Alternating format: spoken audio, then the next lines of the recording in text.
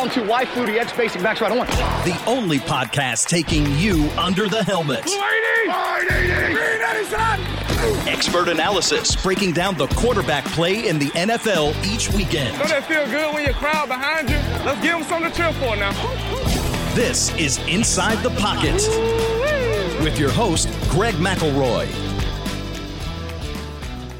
Welcome in. It is Inside the Pocket. I'm your host, Greg McElroy, alongside Andrew Emmer, our producer, and we are officially deep in Week 15 of the NFL season. We are nearing the finish line, and some guys are starting to elevate their play, unlike some of their counterparts, which might be looking for new destinations. I'll say this, we usually tape the show earlier in the week, so I apologize for the delay.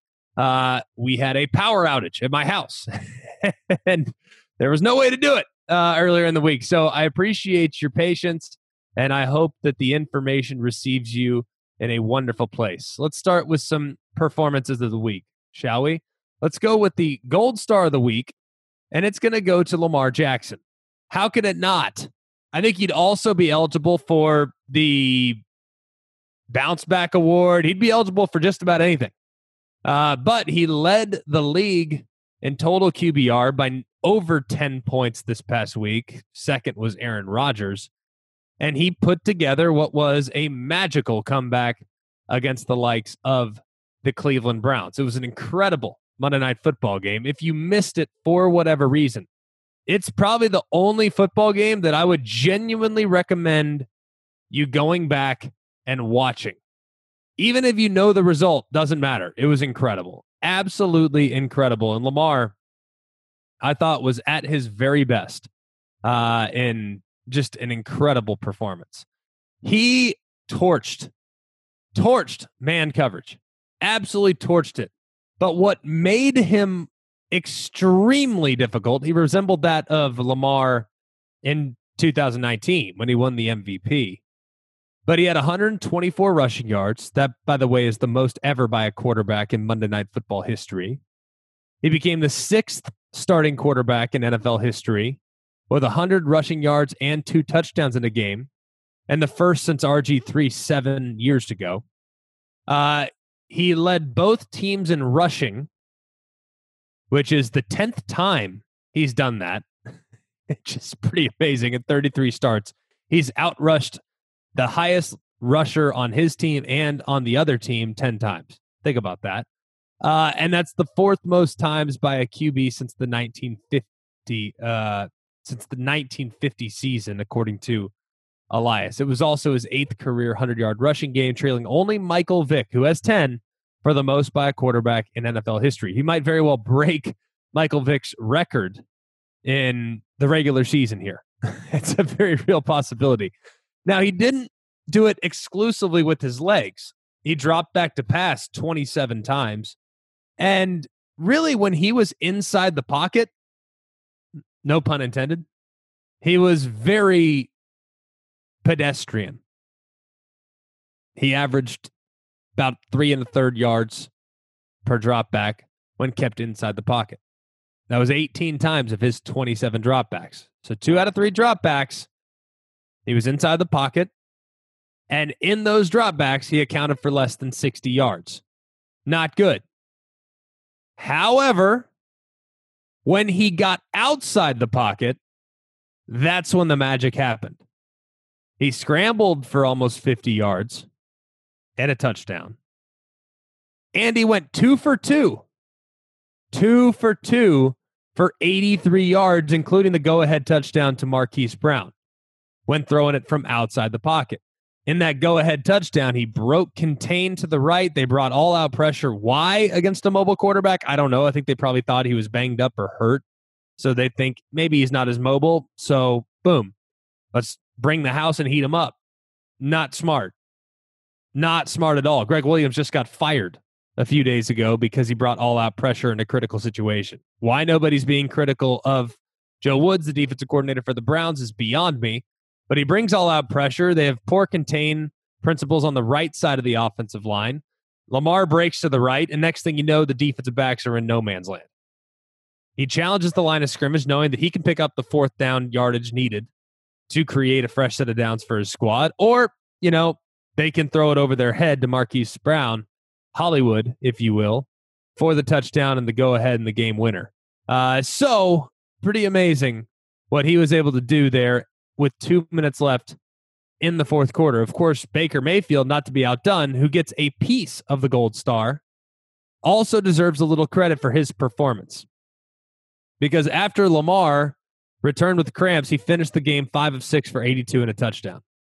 That's pretty remarkable. Really is. Pretty remarkable there. And Baker was not outshined. Baker, of course, had the interception where he threw it unknowingly to the end man on the line of scrimmage who was dropping out underneath a stop route. And that was an unfortunate throw. It ended the longest streak of his career without having thrown an interception. But after that interception, he responded beautifully. He completed 11 of 14 for 150, 2 touchdowns throwing it, and 1 touchdown running it. He was so good down the stretch and gave his team a chance. And unfortunately for him, his defense couldn't get off the field.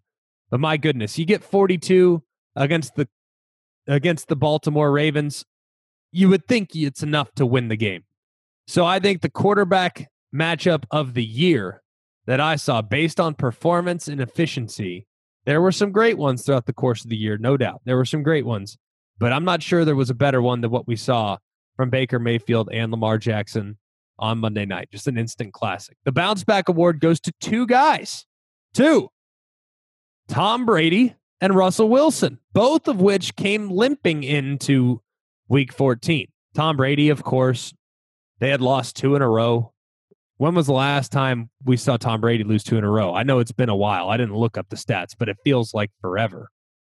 And Tom Brady has finally, I think, found a rhythm with the pressure, with the protections, that they obviously had an entire bye week to establish who they want to be down the stretch. And Tom Brady did a much better job, and the protection was much more sound. He was pressured only 2 times on Sunday. Only 2 times against the Minnesota Vikings. He took no sacks, and he was 2 for 4 on throws that traveled more than 20 yards downfield, including a touchdown to Scotty Miller. Now, that 4 attempts, he was averaging 8 attempts a game. Those 4 attempts is way beneath the Mendoza line. Like, that's the healthy number. He doesn't need to throw it 8 to 10 times a game, 20 yards downfield. It's not high percentage. It's not who he is. Not at this point in his career. He's a surgeon. He's going to chop you up. Piece by piece, little by little. 6, 7, 8 yards a pop. That's who Tom Brady's become. He will carve you up. Now, he can push it down the field, but he's not, he's not Justin Herbert. Let's throw it 60 yards downfield and see what happens. That's not who he is. So I love that they've now adjusted to what Tom Brady's most comfortable being, and I think they will reap the rewards down the stretch as a result of their willingness to adjust. So something to keep an eye on there. Will it matter? I'm not sure. I think they're pretty good. I don't know if they're as good. I'm not sure they're as good as some of the other teams in the NFC, but I'm cautiously optimistic about where the Bucks might be heading. The other bounce back, of course, was Russell Wilson. He had not been playing very well. He hadn't. He was careless with the football. They weren't really doing the same things that they were at the beginning of the year. I thought he was pressing to a certain extent. But on Sunday, and granted, it was against the New York Jets, so take it with a little bit of a grain of salt. Just a little bit of a grain of salt. And remember, in the 5 games prior to this game, the Seahawks were 2-3. And if you want to go back just a little bit further, they were 3-4 in their last 7 after starting the season 5-0. So this is a team that I wouldn't say limping's fair, but I would say less than stellar, and they just lost at home to the Giants with a backup quarterback. So he was not playing his best football. But I thought he was very efficient against the Jets. It was all about the short and intermediate passing game. He was 17 of 21 for 3 touchdowns on throws that traveled less than 10 yards. He was just carving them up. And they ran the ball better. Took a little pressure off of him. And Russell Wilson used that run game to his advantage because against the Jets in play action, he was 5 of 6 with 2 touchdowns. He had entered the game with the best completion percentage on play action of any quarterback in the NFL. He was completing just under 80%, and they had abandoned that to a certain extent the last few weeks, but it's easy to abandon when you're not running the ball great. So it's nice to see the Seahawks offense getting back to their usual self. Hopefully it's some momentum that can be created and maintained down the stretch. It won't be easy, though. A game against Washington awaits, and we know Washington defensively is a handful. So the bounce-back performances go to both Russell Wilson and Tom Brady. Finally, the Tighten Up Award. The Tighten Up Award goes to Daniel Jones. And I guess I could probably give it to both Daniel Jones and Alex Smith. I'm going to resist, though, on Alex Smith because he won. As you know, you are not eligible for the Tighten Up Award when you win. Maybe you are, but Alex Smith didn't have to do much. He wasn't asked to do much, and he threw for 57 yards, but not necessarily. Hey, we'll give Alex Smith the credit. All right, we'll give him credit. He's got his team sitting in a good spot. Daniel Jones comes back from injury and didn't play very well. I mean, I don't know what to tell you. This is a guy who has his team within striking distance of the playoffs, within striking distance of potentially winning the NFC East. But I'm concerned. I mean, I don't know what else to tell you. I'm concerned because right now, and that was a putrid performance offensively all the way around. And Daniel Jones was under duress the entire game. Just completely under duress. He was sacked or under duress on 41% of his dropbacks. And it's the 5th time he's been pressured on more than 40% of his dropbacks. But he was 2 for 5 for 18 yards and took six sacks. I mean, that's brutal. And it just continues to compound itself. Cardinals clearly have the Giants' number. In 2 career games against the Cardinals, Daniel Jones has been sacked 14 times. So it's a problem. That's for sure. It is a real problem. And it's not going to get much easier. You look at the Giants down the stretch. They have the Browns, who are a playoff team, and they're at the Ravens, who are right now on the fringe of the playoffs. And then you have the Cowboys at home. Gosh, they got to be able to beat the Cowboys. But a 1-3 finish to the season, 1-4 if you include the Cardinals game, is well within reach, and potentially 0-4 is not out of the realm of possibility. The Cowboys, I'm not sure what to make of them right now. They're difficult to kind of understand, at least at this moment. But something to keep an eye on. That's it for the Inside the Pocket superlatives this week. The Gold Star going to the Monday night performances of Baker Mayfield and Lamar Jackson. The bounce back going to Russell Wilson and Tom Brady. And, of course, the Tighten Up Award going to Daniel Jones. When we return, we'll be joined by Kirk Morrison. Does a great job here on SiriusXM NFL Radio. He does some work on ESPNU Radio. And, of course, has a podcast here on SiriusXM as well called Total Coverage. He'll join us right here inside the pocket.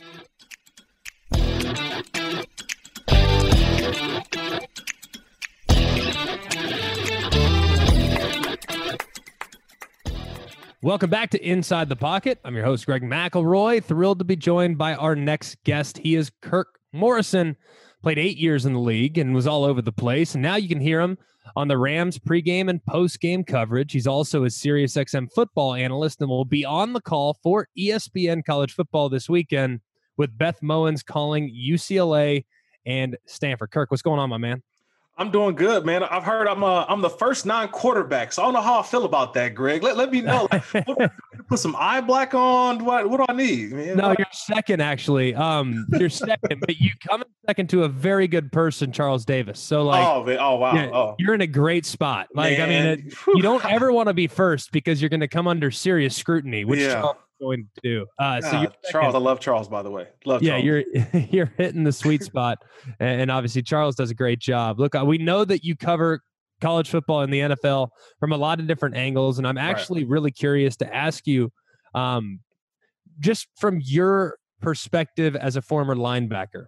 Right. Because I have found to me that quarterback was always the most difficult position to play. I still think that it is. I've maintained that. I believe that because of the knowledge and the intangibles and the instincts and just all the stuff that like has to go on. I have actually changed now to think that quarterback is 1A as far as difficulty is concerned, 1B is linebacker because of the RPOs and all the things going on both in college and the NFL. How much more difficult is playing linebacker today than it was, say, 20 years ago? Oh, man. How much time we got, buddy? We got as much as you want. This is a podcast. We can go the distance. Yeah, man. It's funny because I just had this conversation with some young high school players. And I was telling them just what your assignment is every single time, or just what it means to play linebacker. And I go back to what I learned back when I was in college. AAKTE. That's number one, right? Alignment, assignment, key, technique, execution. That's what a linebacker is. That's what your checklist has to be every single play. Now, you throw in all the extra stuff. There's one thing to be a linebacker, but we're talking about in college, if you're the guy calling the plays, or in the NFL, if you're the linebacker with the green dot on the back of the helmet, Greg, it is a lot. And so I know I went back to my career and I always said, this is the mental checklist that I had to go through as a linebacker. Number one, what personnel grouping are we in? Are we in base? Are we in nickel? Are we in dime, short yardage? Are we in the big boy package? That's number one. That's what I need to know. Number two, what's our down and distance? I need to know what the situation is. Are we in 1st and 10, 2nd and 5, 2nd and 10, 3rd and 3? So those are just two quick ones. Now I got to get the call from the sideline. What are we bringing in? Or is it a pressure? Is it going to be a zone blitz? Is it base? Is it going to be a regular zone? What's the coverage that we're going to be playing? And I have to get that across to 10 other guys and make sure they all know. Now I must turn around and call the front. Hey, where's the tight end lined up? Where's the strength of the formation? Where's the passing strength? Where are we blitzing from? And then if they motion, what happens? Do we change the blitz? Do we change the front? Do we change who's dropping? Do we change who's blitzing? Okay. And you're trying to figure all this out at the same time as to where do I align? What is my coverage? Okay. What is my key to get me to the right play? And then at the end of all of that, Greg, right? What is execution? And now you throw in some of the dilemmas that these quarterbacks that are putting you in each and every play with being the 11th offensive player. Before it was just 10 guys in the quarterback. So we just had to worry about the 10 guys, like the offensive lineman and the 5 eligible. Yeah, you knew where the quarterback was going to be. You knew where the quarterback was. It was like, man, get out of here. Like, you playing against Tom Brady. It was like, we worry about these 10 guys. Okay, we got 5 offensive linemen. Hey, you D linemen, you keep them. We're worried about the 5 eligible. But now it's 6 eligible. I want people to remember, like, now it's 6 eligible people that can touch the ball on any given play. And so you're never really playing, you're not playing 11 on 10. Now you're playing true 11 on 11.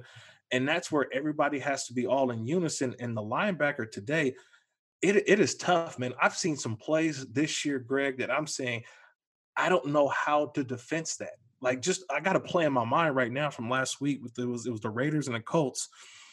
One side of the offensive line is actually pass protecting. The other side of the line is running an outside zone scheme. And they're in a blitz. And I'm saying, and the Raiders are in a blitz. And the linebacker has to go to coverage, but yet they're running a play to the backside, and Jonathan Taylor goes like 60 yards for a touchdown. Like, I don't know how difficult it is now for a linebacker in today's game of football. It's insane. I don't know how anybody, I really don't. I don't know how anybody could possibly play the position right now at a really high level. Now, There's some headhunters out there, big hits, but those guys get embarrassed like 7 times a game now. It's it's unbelievable. I mean, even the best. It's truly remarkable. Kirk, you follow the Rams obviously on a weekly basis. I think you have one of the most dangerous teams in the league because of your defense, frankly. But I also think Jared Goff, not all that dissimilar to other young quarterbacks that have been heaped a ton of praise and are very wealthy. I think he comes under a lot of scrutiny, and I think it's a little unfair. Granted, I don't think he's the best quarterback in the league. I'm not even sure he's top 7 or 8 or even 10, but I think he's serviceable and he's accurate and he does a pretty good job off boot and play action like Sean McVay wants him to do, along with Kevin O'Connell and Zach Robinson, the quarterback coach. I think he's serviceable. As long as he doesn't have performances like he had against the Dolphins, he's a pretty good player. So how should we assess Jared Goff at this point? And do you think he's a little unfairly characterized? I think he's unfairly characterized, Greg, but you know the scrutiny that comes with signing $100 million contract. Like you don't get the benefit of the doubt of having a bad game. Like you're $100 million quarterback. You got to be on point every single game. There is no mistakes that he makes. So I think he understands that. He realizes that. But when I look at Jared Goff from week to week, I've honestly coined the acronym FDJ. Okay. So FDJ is first drive Jared. I'll know what I'm going to get from Jared on his first drive of the game.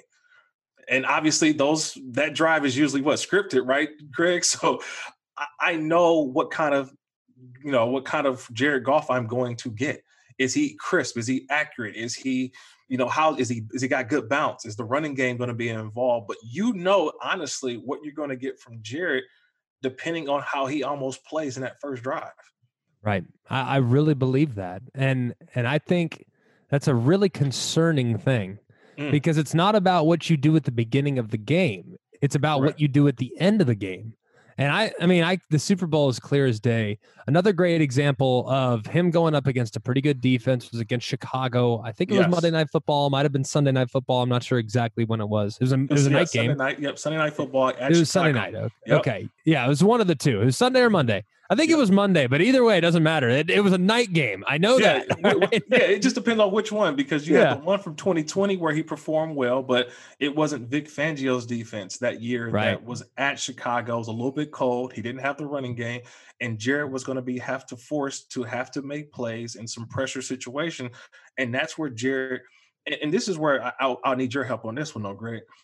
Jared, sometimes outside of the tempo and hurry up under Sean McVay, bootlegs, waggles, that's Jared's thing. He can do that blindfolded, right? You get Jared in a bootleg and a waggle, boom.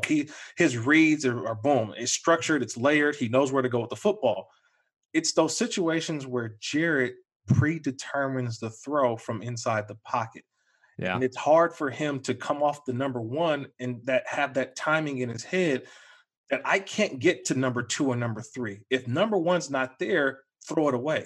That's where Jared gets in trouble, is when he tries to go to 2 sometime, but you're very rarely going to get to 3. Like, your offensive line has to be great, but he's trying to do that under pressure with actual blitz pressure on. You can't get to your second and third read in blitzes. It's the one. If it's not there at 1, you got to throw it away. Because as a former defender, I know I am going to hit you. Our job is to get you off the first read, let alone let you make it to the second read. Yeah, and the other thing too, they don't usually often have real deep, pure progression reads, because so much of what they're doing is predicated off full boot play action. Right. I mean, it's full boot. So you only have half the field to read it. So you're right. Like, I do think he gets hung on 1 some and does a decent job of getting to 2. And they'll show so many different presentations of that, yeah, it's not overwhelmingly challenging for a quarterback to go through that progression. But I also think this is a guy that is not overly athletic. He's fine. He's not Baker Mayfield. So, for instance, when Baker Mayfield runs a full boot play action, like, that's a problem for defenses, because he can actually hurt you with his legs. Mm-hmm. If Lamar were to go with full boot play action, that's a real problem. Right. I mean, there's a million examples of guys that were so much better suited than doing full boot play action than what we're seeing from Jared Goff. So how does he constantly get away with that? I'm guessing their run game's so good and their jet sweep action's so good that it does make it hard on opposing defenses. But you're a former defender. Why does it work as well as it does when he's really not the most mobile guy in the world? I think a lot of it is tempo. They play with great tempo, especially after they hit a big play, they'll get back up.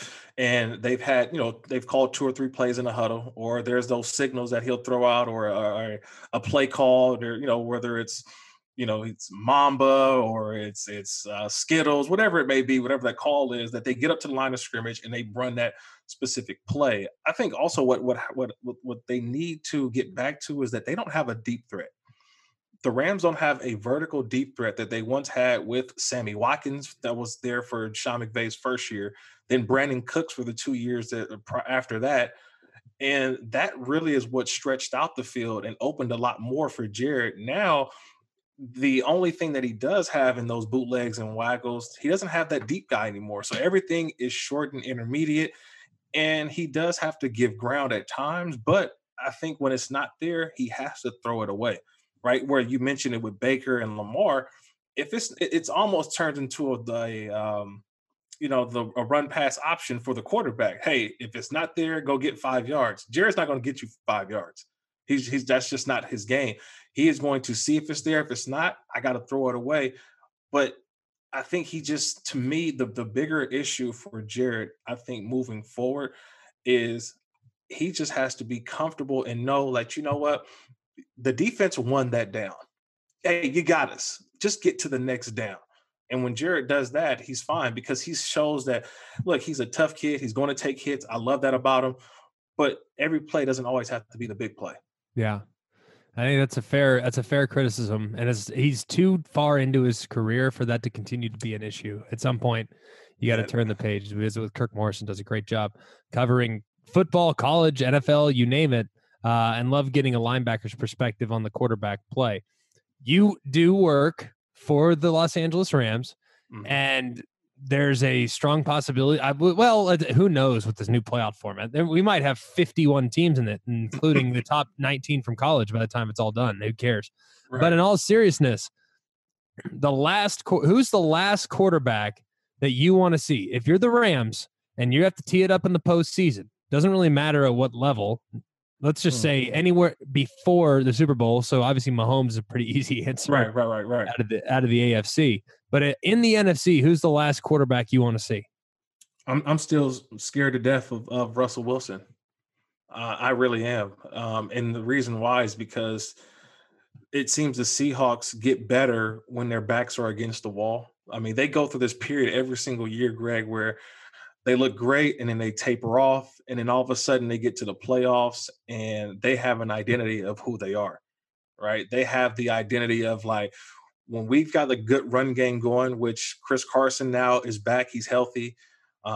When they've got that going, I think Greg Elson will be back. I'm not saying he's a big passing threat, but a lot of guys who've been banged up will be ready to go at the right time, podcast, and they'll have a pass rush defensively.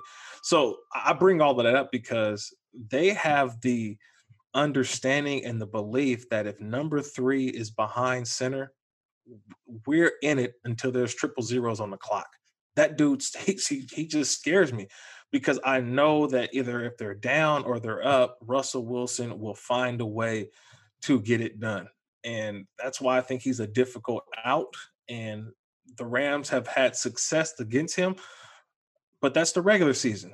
Postseason, Russell Wilson, I think he's a scary dude. And outside of that, I've seen the other quarterbacks in the NFC.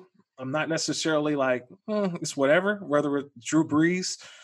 I saw Aaron Rodgers last year against the 49ers. You can take away Devontae Adams and, okay, then what's your curveball, like you mentioned earlier. I just looking at the Tom Brady, we'll see what he looks like. So of all of those, it has to be Russell Wilson. That's the one guy I don't want to see in the playoffs. Yeah, he's a handful. There's no denying that. No Rodgers, huh? I think I want to see what Aaron Rodgers can do without Devontae when you take him out. And it was just so damning for me last year watching that NFC Championship game versus the 49ers. and they didn't have an answer. Like, they took away Devontae Adams and said, okay, go give it to Aaron Jones. We'll let Alan Lazard have 30 catches today, right? We'll let Equinemius St. Brown have 5. But they can play one-on-one with those guys. But when Devontae is not getting those big catches, it seemed like it frustrated Aaron Rodgers. Yeah, and that's, I think, a fair concern. But, hey, what about Tanyan? Come on, no, I'm just kidding. I mean, he's turned into a machine. Guys got like 42 touchdowns. Right. I mean, when Tanyan's got 10 touchdowns, I think, or 9 or whatever it is, you're having a good year throwing it. But, the Packers rush defense too, man. And you play keep away from Aaron Rodgers now when he's forced to have to go out there and make something happen. That's the other part of it too, right? Just playing keep away, keep Aaron Rodgers on the sideline. And so I saw that's hard for me, Greg, is that I've seen the formula from other teams, and I want to see, can you get past that in the playoffs, and which a lot of teams don't do. That's a very fair thing to be concerned about if you are a Packers fan, because I think for as good as Aaron is, and sure, in a shootout, I'll favor him every day of the week. Mm-hmm. But put it this way, we play the Titans on December 27th, and I'd be scared to death as a Packer fan. Because Derrick Henry's coming to town. That's the blueprint. And it could get ugly. So that's the blueprint. And we'll see how it goes. For Green Bay, who currently is right now, they have the inside track for the 1 seed in the NFC. Kirk, we can't tell you how much we appreciate the time, my man. So looking forward to seeing you again here down the road, and look forward to covering or listening to your coverage on the Rams pre and post game show, SiriusXM, which we can find you all over the place. Of course, Total Coverage, which is a fantastic podcast covering the NFL from all different angles. And of course, On the Game this weekend with Beth Mowens for UCLA and Stanford. You're a busy man. You are a very busy man. So I hope I got all your responsibilities in right there. Yeah, and then I also carry the torch for the Group of 5. So there you go. Okay. There it is. Very good. Official Group of 5 apologist / and for those that are NFL fans exclusively, the Group of 5 is the non-Power 5. BYU Group of 5 or not, Kirk? Yeah, they're a Group of 5. Man, they're the WAC. They were the WAC. They were the Mountain West. No, they're not Notre Dame. They're a Group of 5 as well, man. They're not independent. They play basically a Mountain West schedule. Stop it. Maybe so. All right, man. We appreciate it. We look forward to talking to you again soon. Appreciate it, brother.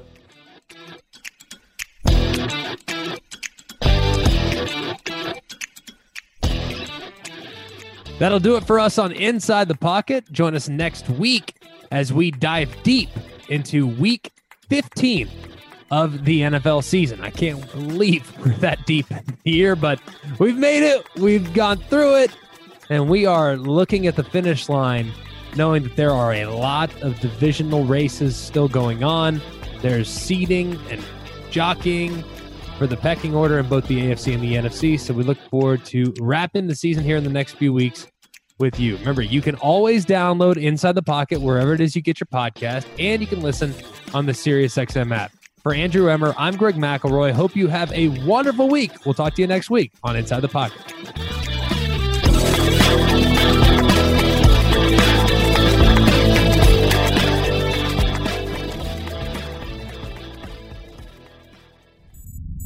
SiriusXM podcasts.